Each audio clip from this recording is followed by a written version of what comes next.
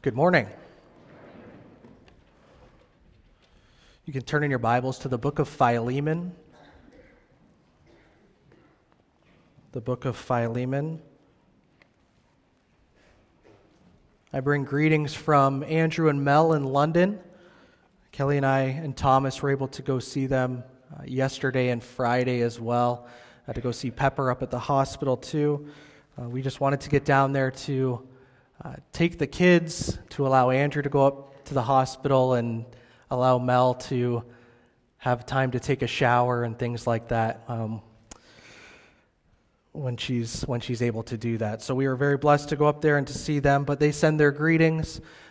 Thank you very much for your encouragement, your prayers, everything you've done to be able to minister to them through this time with Pepper. They're tired. They have a long road ahead of them. They know that. I think Pepper is doing well considering. When we got there on Friday, she wasn't able to eat because she was getting ready for chemo treatment the next little bit. So she was not in her best of moods when we got there because she wasn't able to eat, and I don't blame her. So we did our best to leave the room when we were eating so she wouldn't eye whatever it was we were eating. But anyways, we went back up there yesterday, and she was sitting in bed with a bowl of chips and watching a TV show, I think. So, but they very much appreciate your prayers and your encouragement to them.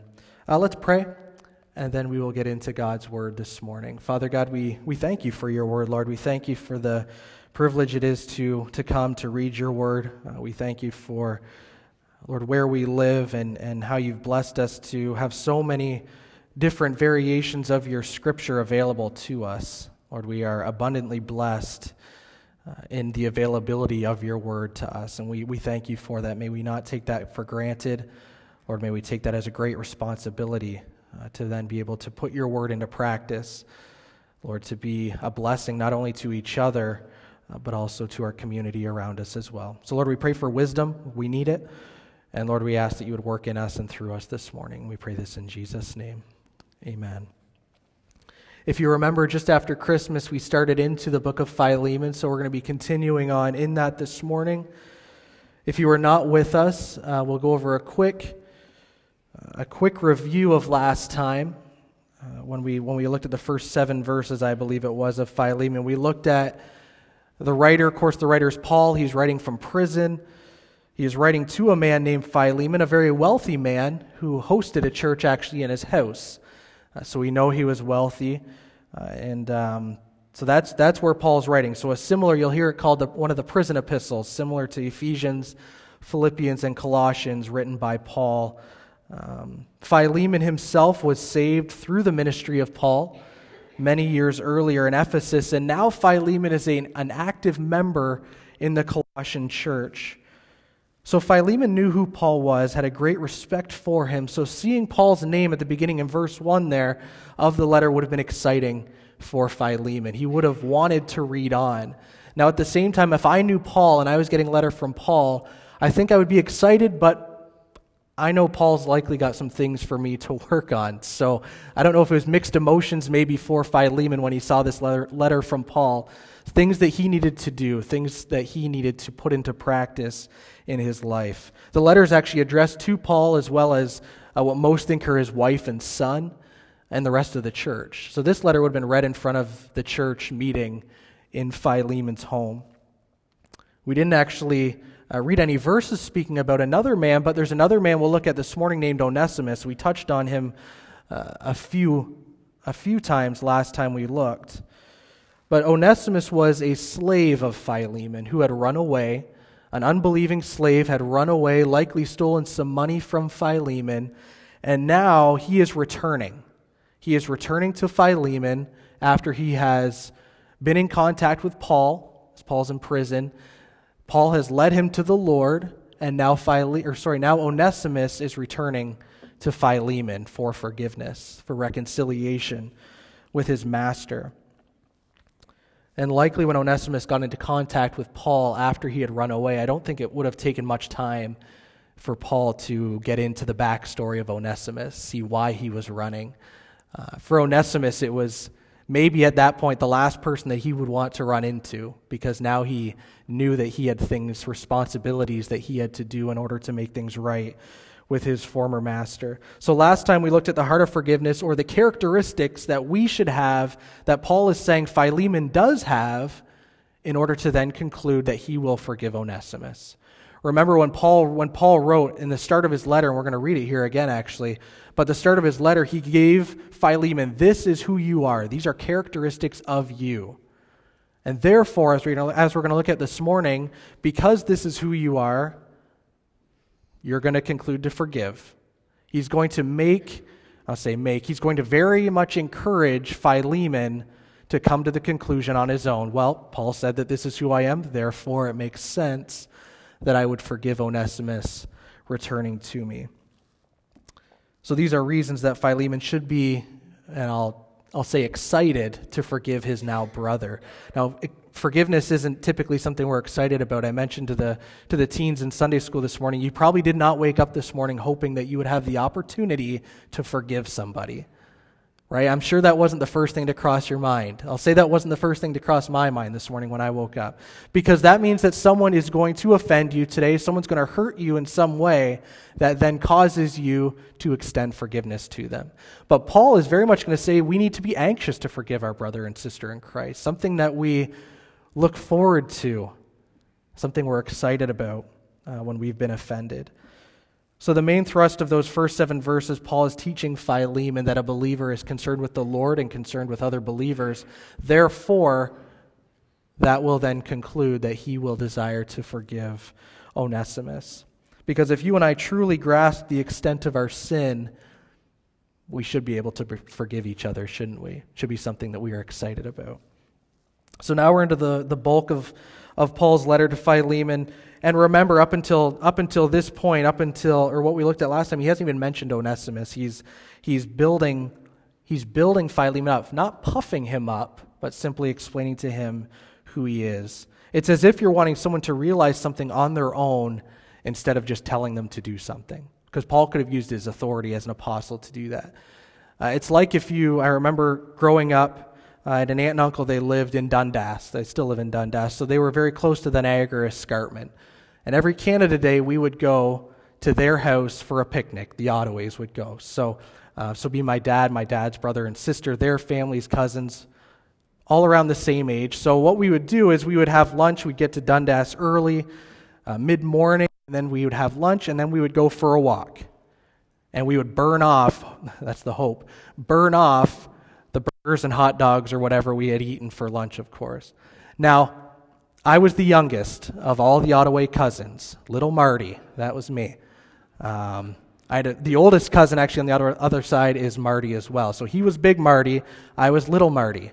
We were bookends, and we would go for a walk. So now you can imagine we've got moms and dads, and there was 4 of us, and then we had 4 cousins on that side. So when we were all younger, I'm sure, and you know this if you've ever gone for a walk with kids, what happens eventually if that walk gets too long? If that walk gets too long, these are the kids at the back, and they are going slow, okay? Now, as they are going slow, they are complaining. I won't generalize that. I complained as a kid. I won't generalize you. But I did. And what would I likely say? I'd likely say, I'm tired. I'm tired. As if everyone else has 100% energy. But for some reason for me, I walk real slow when I'm tired. So as a parent, and I'm on the other end of this, or I will be getting to the other end of this shortly, as a parent, you can go to your child and you can do a few things, can't you? You can pick your child up, carry them. That might be the last resort. I remember going for walks with some of my nieces and nephews, and they were so tired they're just sitting on the ground. And so you probably have experiences like that too, where you look back and your kid is just sitting there, and now you are the parent whose kid literally cannot get up because they are so exhausted. But you can do a few things. Of course, you can pick them up. You can tell your kid, hurry up, walk faster, right? You can tell them to do that. And your kid should obey you, right? Because they're my kid. Now that usually doesn't work, does it? Usually doesn't work. I'm glad I'm ahead of the game. So Thomas isn't even walking yet, but I know gold nuggets like that are just so useful. I know that when I tell him to walk faster, he probably won't. Now I tell him to crawl faster, but you can tell him to walk faster. But what else can you do? And I, as an uncle, I probably have done this as well. But you can make that child believe that they can walk faster, right? You can make them believe that I can do this. I can walk faster. Now, usually my tactic with my nieces and nephews was, let's race. You say, hey, I'll bet you I can get there faster than you can. Of course, then you see their eyes light up, and they get up and they just take off. And all of a sudden, somehow, a miracle happens, and they've got all this energy. And now they can run to the end, right? So what you're doing in that case, and in that way, you're saving your arms some trouble. And the hurry up thing was never going to work anyways. So what you're doing, you are making that child believe what they already can do, right? They know, or you're helping them understand what they already know they can do. I can actually still walk, okay? So when my parents, I'm sure, did that to me, you get up and you run and you think, I can actually do this. I can actually walk. Mom and Dad must have thought I was exhausted, but we got a miracle that's gone on here. Now, it's a silly example, but I think it's similar to what Paul's doing, because he is telling Philemon things about himself that maybe he knew, maybe he didn't, or maybe he just didn't understand. It's like a job interview when someone asks you to tell me your strengths and weaknesses. I never like that, because I think I know some of my strengths and some of my weaknesses, but sometimes I'd say, this is what I'm good at, and Kelly would look at me and say, no, you're not. You're not good at that at all. Right? So we have people from the outside who can look and who can observe maybe better than we can at some points, right? So I think that's what Paul is doing to some extent to Philemon here. He's saying, this is who you are. Therefore, in a sense, Paul doesn't even really need to ask him to forgive Onesimus. He needs to maybe suggest it. But remember, when this letter is being written, Onesimus is probably standing right there. He's probably there. He probably came with the letter. So he is standing in front of this church family in Philemon's home, with Philemon's family and the church there as well. So we're actually going to read the entire letter this morning. And what I want you to do, I want you to sit as if you are in this church, and this is how this letter would have been read. So it would have come and say, we got this letter from Paul. Here's Onesimus. He's the one who brought the letter with him. And we've got him here this morning, and we are going to read this letter from Paul, okay, from the Apostle Paul. So look in verse 1. And we're not going to stay on this morning, of course, but this is what we looked at last time. Philemon, verse 1, Paul, a prisoner for Christ Jesus, and Timothy, our brother, to Philemon, our fellow worker, and Apphia, our sister, and Archippus, our fellow soldier, and the church in your house. Grace to you and peace from God our Father and the Lord Jesus Christ. And then he goes on to compliment Philemon. He says, I thank God always when I remember you in my prayers, because I hear of your love and of the faith that you have toward the Lord Jesus and for all the saints. And I pray that the sharing of your faith may become effective for the full knowledge of every good thing that is in us for the sake of Christ. For I have derived much joy and comfort from your love, my brother, because the hearts of the saints have been refreshed through you. Accordingly, though I am bold enough in Christ to command you to do what is required, yet for love's sake I prefer to appeal to you. I, Paul, an old man, and now a prisoner also for Christ Jesus, I appeal to you for my child Onesimus, whose father I became in my imprisonment. Formerly he was useless to you, but now he is indeed useful to you and to me. I am sending him back to you, sending my very heart. I would have been glad to keep him with me in order that he might serve me on your behalf during my imprisonment for the gospel. But I prefer to do nothing without your consent, in order that your goodness might not be by compulsion, but of your own accord. For this perhaps is why he was parted from you for a while, that you might have him back forever. No longer as a bondservant, but more than a bondservant, as a beloved brother, especially to me, but how much more to you, both in the flesh and in the Lord. Verse 17, if you consider me your partner, receive him as you would receive me. If he has wronged you at all or owes you anything, charge that to my account. I, Paul, write this with my own hand. I will repay it, to say nothing of you owing me, even your own self. Yes, brother, I want some benefit from you in the Lord. Refresh my heart in Christ. Then look how he just assumes. He's just as confident of your obedience I write to you, knowing that you will do even more than I say. At the same time, prepare a guest room for me, for I am hoping that through your prayers I will be graciously given to you. Epaphras, my fellow prisoner in Christ Jesus, sends greetings to you. So do Mark, Aristarchus, Demas, and Luke, my fellow workers. The grace of the Lord Jesus Christ be with your spirit. So that's how it would have been read to the church, and I'm sure then Onesimus is standing there, maybe smiling, a little nervous with what's going on. Say, yep, that's me. That's who Paul's talking about. I'm here. Surprise. And that's what Paul has for you to do. But look in verse 8. We're going to continue on. Accordingly. Now your Bible might say therefore. So what Paul's doing, he's saying, because of who you are in those first 7 verses, therefore, verse 8, though I am bold enough in Christ to command you to do what is required, yet for love's sake I prefer to appeal to you. So he's saying, don't do what I'm going to ask you to do because you're required to do it. But he says, for love's sake, for the love of Philemon that Philemon has, that I know, that the church knows, can attest to it, this is what I want you to do. Verse 9, yet for love's sake I prefer to appeal to you. I, Paul, an old man and now a prisoner also for Christ Jesus, I appeal to you for my child Onesimus. Simply meaning that Onesimus came to Christ through the ministry of Paul, whose father I became in my imprisonment. Then verse 11, formerly he was useless, Onesimus was useless to you, but now he is indeed useful to you and to me. So Paul knew of the love that Philemon had. He didn't have to use his authority as an apostle to command Philemon to forgive Onesimus, although he could have. He could have done that. He could have just told Philemon, hurry up, walk faster, because he was the apostle. He is like a parent to the child. He has that authority to be able to do that. But Paul did know, I think one of the reasons why he used this approach, he knew that it would be difficult for Philemon, or could be difficult, humanly speaking, for Philemon to forgive Onesimus. Understandably so. Remember that Philemon's been offended greatly through this, okay? So he probably could have thought of many reasons, many ways that Onesimus has hurt him, and therefore many reasons to justify why I do not need to forgive this man. I do not need to forgive him. Could have been a human tendency or a human temptation for him to conclude. We're going to come back to those verses here in a second, but as Philemon forgives Onesimus, what he's going to then move into, and we're going to look at now, there's practical steps that must take place that we must also take in order for us to properly practice forgiveness amongst each other. Practice forgiveness together when one of us offends another one of us, because it will happen. We know it will happen. We know it has happened.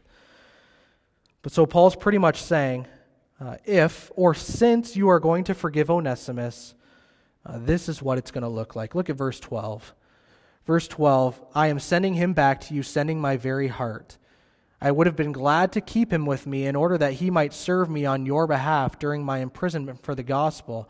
But I preferred to do nothing without your consent, in order that your goodness might not be by compulsion, but of your own accord. And then verse 15, for this perhaps is why why he was parted from you for a while, that you might have him back forever, no longer as a bondservant, but more than a bondservant, as a beloved brother, especially to me, but how much more to you, both in the flesh and in the Lord. So Paul tells Philemon what to do practically in order to forgive Onesimus.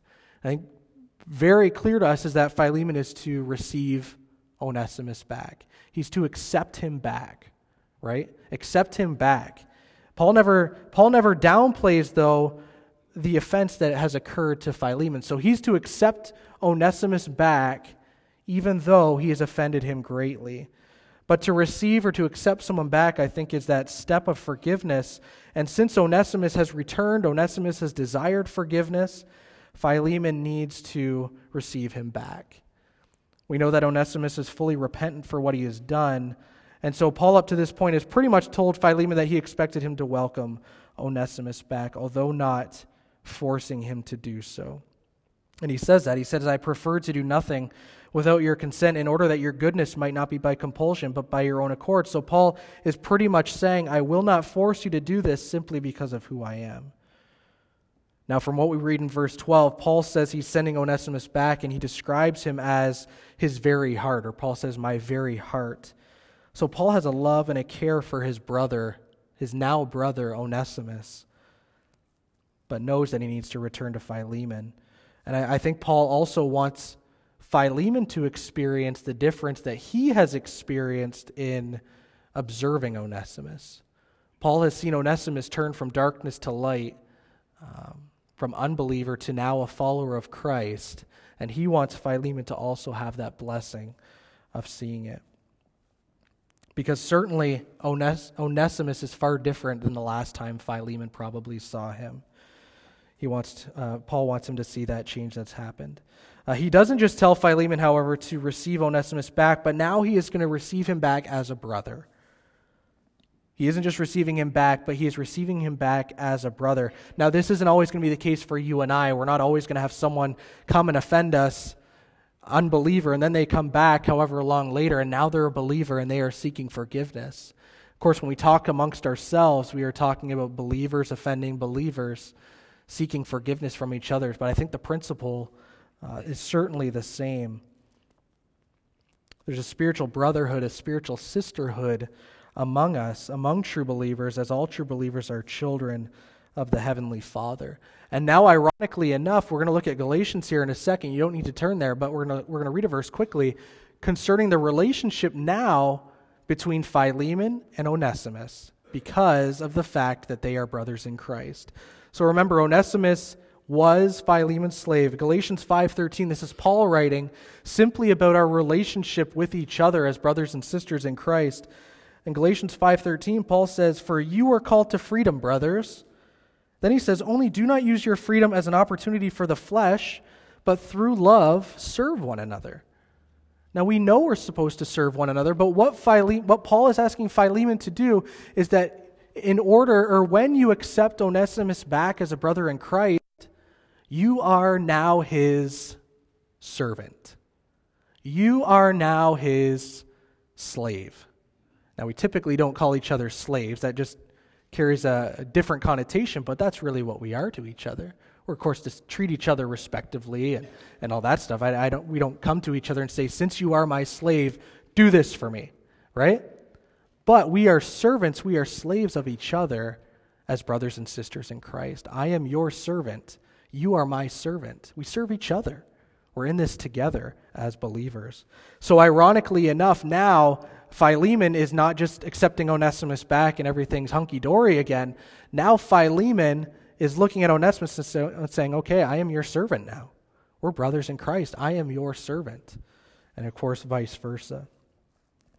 Paul even goes as far to say that perhaps the reason God allowed Onesimus to run away and to desert Philemon was that he would eventually come to Christ. And we know that God uses the, bad decisions that we make as believers still to accomplish his purposes, accomplish his glory. That does not justify our sinful decisions, but God can certainly use them, can he? He can certainly redeem them for his glory.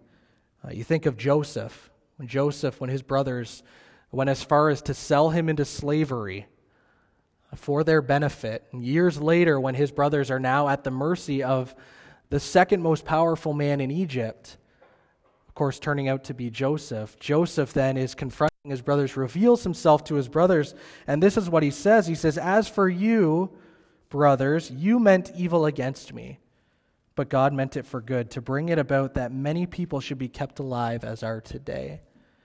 Joseph knew that some terrible, horrible decisions had been made by his brothers, and it doesn't excuse their choices, of course, but God was able to redeem those choices for the good of many, and we know the Lord can do that through us today as well. But just as the bad decision that Onesimus made is not excused by Paul, it's redeemed by God. So God uses the fault of human action in order to accomplish his purposes. And Onesimus, being apart from Philemon, results in his returning, as Paul says, his returning forever to him. Of course, as a believer now, we are joined together eternally. You and I are joined together eternally as one in Christ. And now Onesimus returning, same thing with Philemon. He has not just returned to you to resume his duties as your servant. He has returned to you forever as a brother in the Lord. Paul even shows that he desires so greatly that Onesimus and Philemon return to a proper relationship that he offers to pay anything that was taken from Philemon. Look in verse 17. Paul says, "So if you consider me your partner, receive him as you receive me." Receive him as an apostle is what Paul is saying. Receive him as the apostle Paul. And then in verse 18, "If he has wronged you at all or owes you anything, charge that to my account." So Paul is saying, charge that to my account. We could refer to this as restitution, repayment. It appears that Onesimus, we gather this as well from other areas, that Onesimus has stolen some money from Philemon when he left, as well as the fact when you think of a servant leaving your house, there's responsibilities that are now going undone. So Philemon would likely have to have gone and hired other servants in order to work for him to get the responsibilities done that Onesimus would have done. All that to say, this would have been quite a hassle for Philemon, for Onesimus, to not only take money from him, but to simply leave as well, to run away. So he would have needed money to fund his runaway, and it's also likely that he's unable to pay his master back when he returns to him. But Paul tells Philemon to accept Onesimus as you would receive me, and that he was good for whatever Onesimus owed him. Now, I think a main reason, but something that we notice, Paul addresses this letter to the church. And often when I read Scripture, I'm trying as best as I can to put myself in the shoes of the recipient, of someone who is reading this in the first century, whatever the case is, whenever the book was written. Someone who's sitting there, what are they thinking? What are they going through? And I think that's part of the reason why Paul addresses this to the entire church. He could have sent this letter to Philemon. He could have sent it to Philemon, sent Onesimus with him. Onesimus shows up on Philemon's doorstep, says, "Here's the letter from Paul. He's saying that you need to forgive me." And Paul said it, so you got to do it. But Paul addresses it to the entire church, right? Can you imagine meeting, hearing this letter, and now we have what we can assume is reconciliation that occurred between these two brothers, and the entire church knows about it. The entire church. So we all know about it. Not only that, but churches through the centuries now know it, right? Through God's word. But can you imagine the encouragement that would have been to that church family? Unbelievable how they could stand up here and say, "Hey, remember I talked about Onesimus was my servant, and he was, things were to be going great, and then remember he took off, and I couldn't believe it. But now he shows up at church one morning, he's got a letter from Paul, and he is seeking my forgiveness." He comes back, and now we look across the auditorium, although it was in his house, so we look across the family room, and there's Onesimus sitting there, and he's worshiping with us. Man, something crazy must have happened. But can you imagine now they are reading this letter, and now everybody knows about this? What an encouragement that would be for that church. And I think that is at least part of the reason why Paul addresses the letter to the church. Man, you try and put yourself in those shoes, though, of those people. But all that to say, Paul says that he is good for what Onesimus owed him. Now, Philemon could have decided to forgive that debt that Onesimus owed, and maybe he did. But Paul doesn't leave that open. He offers to repay what was owed, so that Philemon probably didn't feel any pressure to forgive that, like he would have been pressured to forgive that monetary debt that he owed. Also a lesson for me, though, to understand that I am to own up to the consequences of my decisions, right? I am to own up to the consequences of my decisions. I need to be willing to make things right. Now, before we move on, and we're actually going to hop back to verse 8 as we for the rest of the time this morning. But before we move on, that offer of Paul says, if he has wronged you at all or owes you anything, charge that to my account. You think, what is that a perfect picture of? You have Onesimus who has wronged Philemon, wronged his master, stolen from him, made terrible sinful decisions, runs off, comes back for forgiveness, is literally unable to repay what he owes to Philemon. He cannot do it. And you have Paul standing who will say, I will repay what is owed by Onesimus. Whatever it is, I'll repay it, because he cannot do it. He's unable to be reconciled to Philemon, right? He's unable. But Paul's willing to pay the debt that Onesimus is unable to pay. Therefore, Paul is willing to endure some consequences, isn't he? He's willing to endure some suffering, if you want to call it that he does not deserve. It's a perfect picture of Christ, isn't it? Perfect. You and I, we have offended God greatly with our sin, with our decisions. In faith, we come back wanting to make things right. We're unable to do it, though, aren't we? We can't do it. We cannot repay God for our offense to him, for the sin that we have committed against him. We can't do it.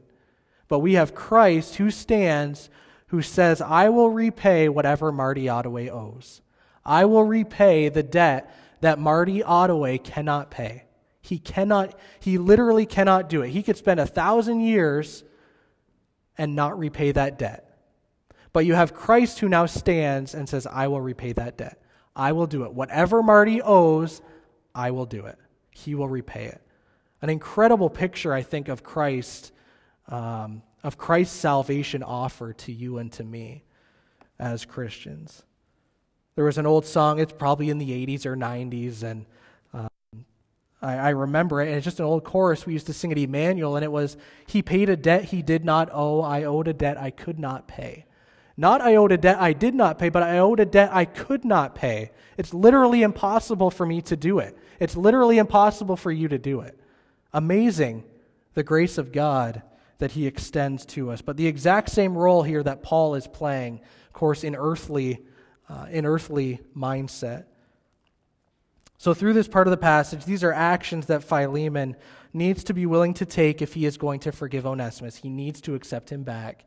He needs to accept Paul's offer for restitution as well. But Paul has already told him because of his godly character, he should be willing, he should be anxious. And now Paul gives the practical aspect of that, which we just looked at.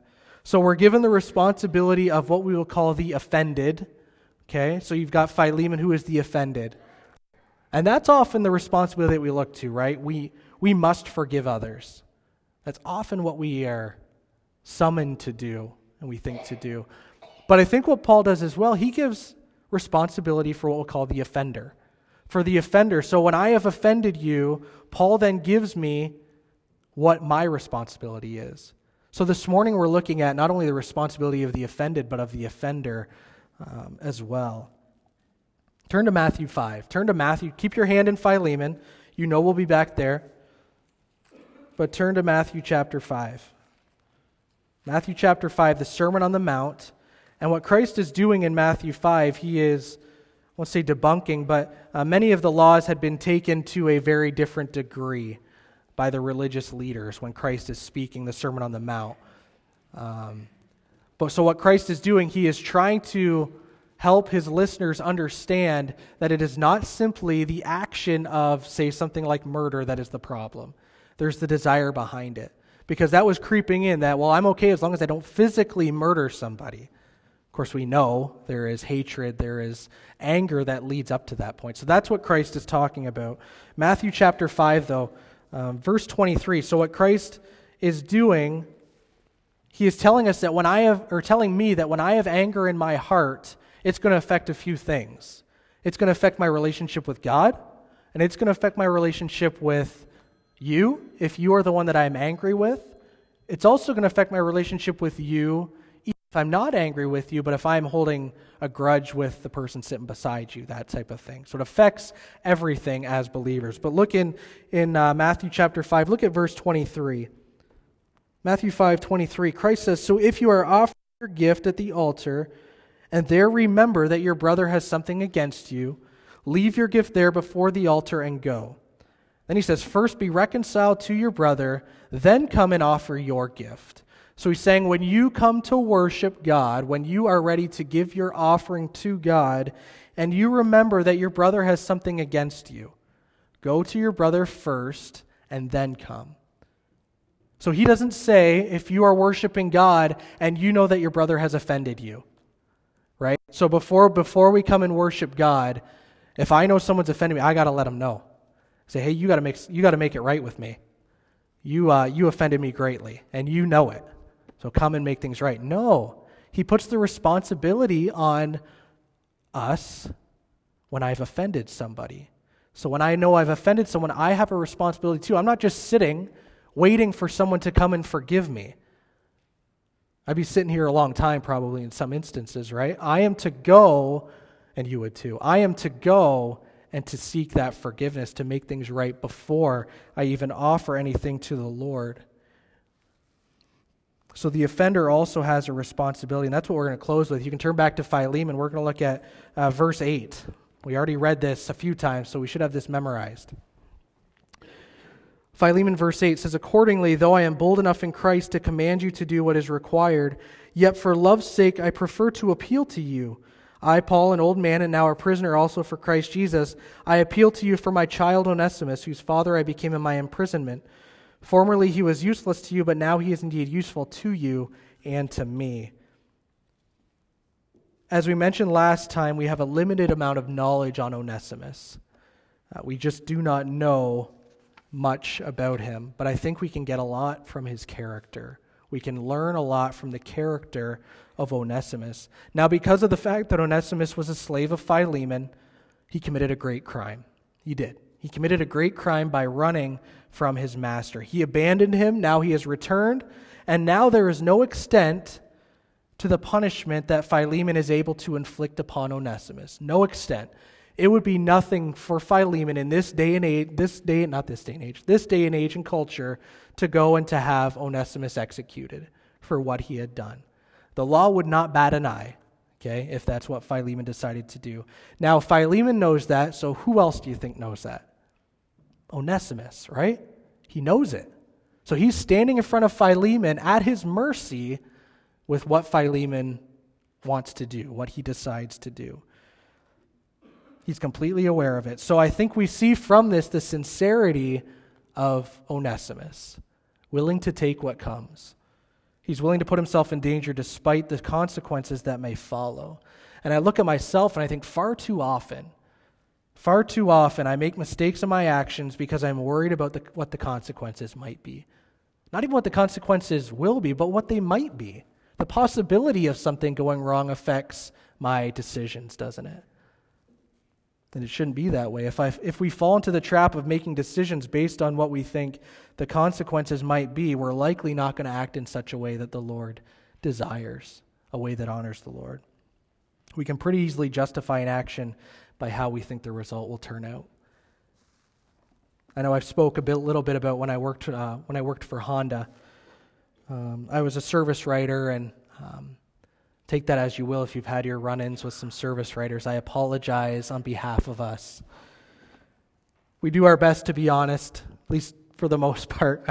I can speak for myself, I guess, in that regard. All that to say, I used to have to work a Saturday shift every now and again. And the employee parking lot was a long ways away. But on Saturdays, the powers that be would let us workers park closer to the building. Couldn't believe it, right? This is unreal. I can now walk about 20 seconds to the door as opposed to a minute and a half. Man, the perks of working on Saturdays, right? Anyways, I would also pride myself getting there and backing in. I love backing in. Kelly mentioned that the other day to someone, that Autoways, they love backing in if they can. Now, I don't like people watching me when I'm backing in because it can sometimes take me a little bit. But what is the reason that I back in?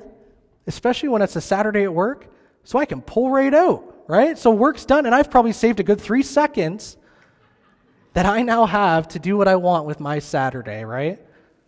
It's funny, the intelligence of the Autoways, too. So, anyways, I remember this Saturday, what we would do is we would park amongst the cars that technicians were working on.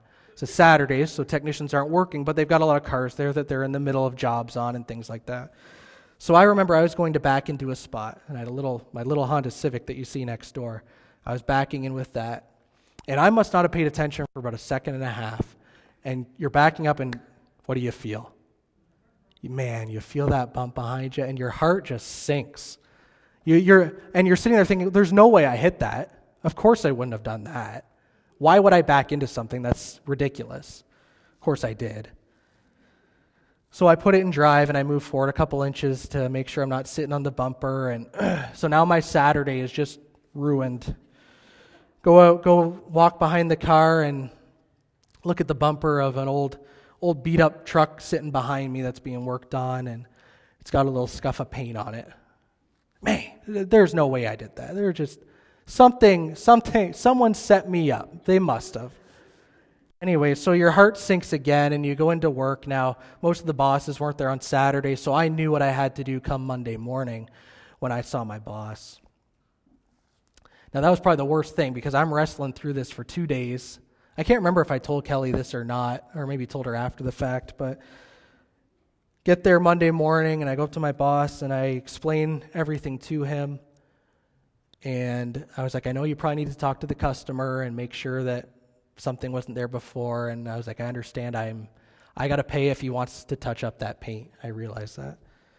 So my boss thanked me and told me that he'd take care of it. And he came back about 2 hours later or something. And he's like, I called the customer, and he said that scratch has been there for years.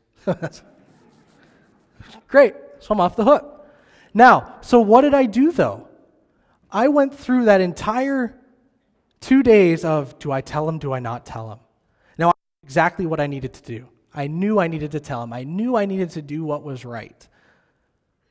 But I'm looking at something because of not even just the consequences, but of the possible consequences. And I'm letting that determine how I'm going to live my life, how I'm going to choose between what God has told me is clearly right and what God has told me is wrong. It's ridiculous. Now, I didn't have to pay anything, and for me, the consequence is certainly minimal at maybe some touch-up paint, but at the same time, even something as small as that, we can so often let the consequences or the possibility of consequences determine how we live our life. But Onesimus here, I think he realizes, despite the consequences that he may have had to endure, which certainly are far greater than some touch-up paint, he needed to seek forgiveness. And certainly the reason that Onesimus was in this predicament, if we can call it that, was because of his own sinful choices, and now he is owning up to them. But he doesn't let the potential consequence stop him from doing what is right. He doesn't allow himself to be swayed to do wrong because of a possible outcome that might be unpleasant to him. I remember I was seeking wisdom from my dad a few years ago, and I remember something that stuck out to me that he said to me, and here's what he said. He said, we must always do what is right and then deal with the consequences. We must always do what is right and then deal with the consequences. We can't get that reversed. We can't do it. Certainly true as God's people, not only in His church, but also in our families, our personal lives, interacting with unbelievers when we're at work, when we're at school.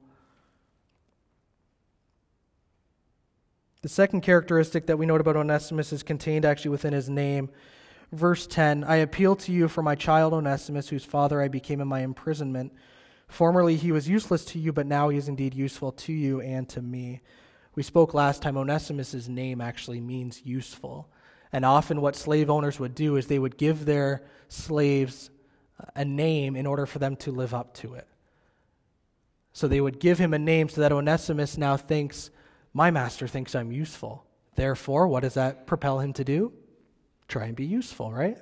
Good tactic. You go to work, your boss says, hey, if your boss says, your new name is not lazy, that probably doesn't bode too well for you, does it?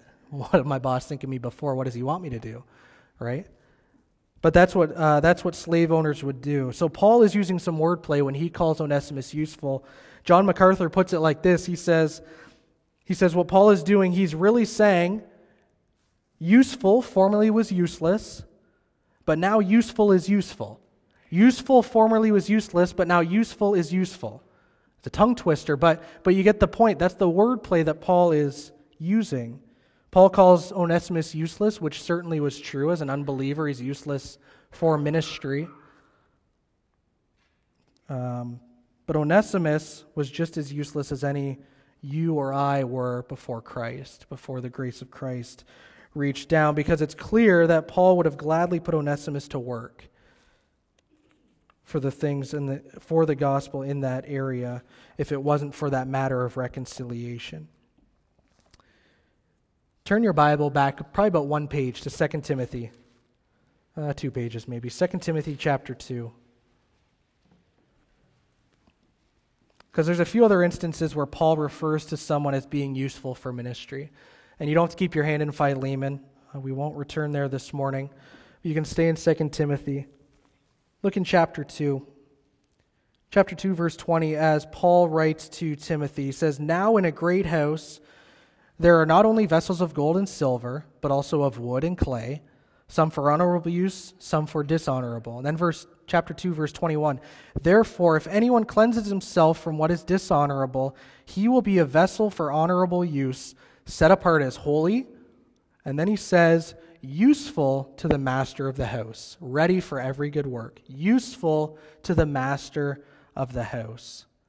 So as he writes to Timothy, Paul's describing here the fact that we ought to cleanse, we ought to rid ourselves from anything that is dishonorable. And then we will be useful for ministry, much more useful to God for ministry. That word for cleansing there in 2 Timothy 2 comes from the word that we get our word catharsis. It means to clean out thoroughly, to completely purge.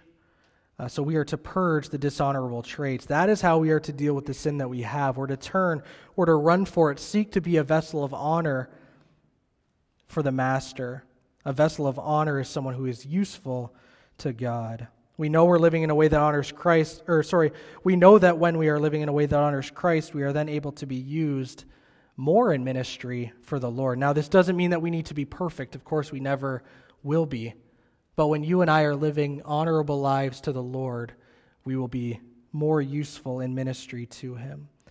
If you're still in 2 Timothy, look down at chapter 4, verse 9. This is as Paul is closing his letter. He's mentioning a few people, and he's going to call someone else useful here as well. Chapter 4, verse 9 of 2 Timothy. He says this, "Do your best to come to me soon, for Demas, in love with this present world, has deserted me and gone to Thessalonica. Crescens has gone to Galatia, Titus to Dalmatia." Then verse 11, "Luke alone is with me." Then he says, "Get Mark and bring him with you." Then he gives the reason why. He says, "For he is very useful to me in ministry." He is very useful to me in ministry. That's a challenge for me because I need to conduct myself in such a way that I am useful to God in ministry. That ought to be my desire. Paul's giving Timothy instruction here, and what he's doing, he's saying, Mark is Onesimus. Mark is useful. Mark has proven himself to Paul, and at the end of Philemon, if you remember back in verse 24 at Philemon, Paul calls Mark a fellow worker. In many ways and to many people, Mark had shown himself to be a faithful and valuable leader of the early church. I promise this is the last place we'll turn, but turn to 1 Corinthians 9. This is what Mike read this morning for us, 1 Corinthians chapter 9. Because Paul didn't just desire for Onesimus to be useful. He didn't just desire for Timothy to be useful. He didn't just desire for Mark to be useful. Of course, we know with the character of Paul, he desired himself to be useful as well, useful to the master.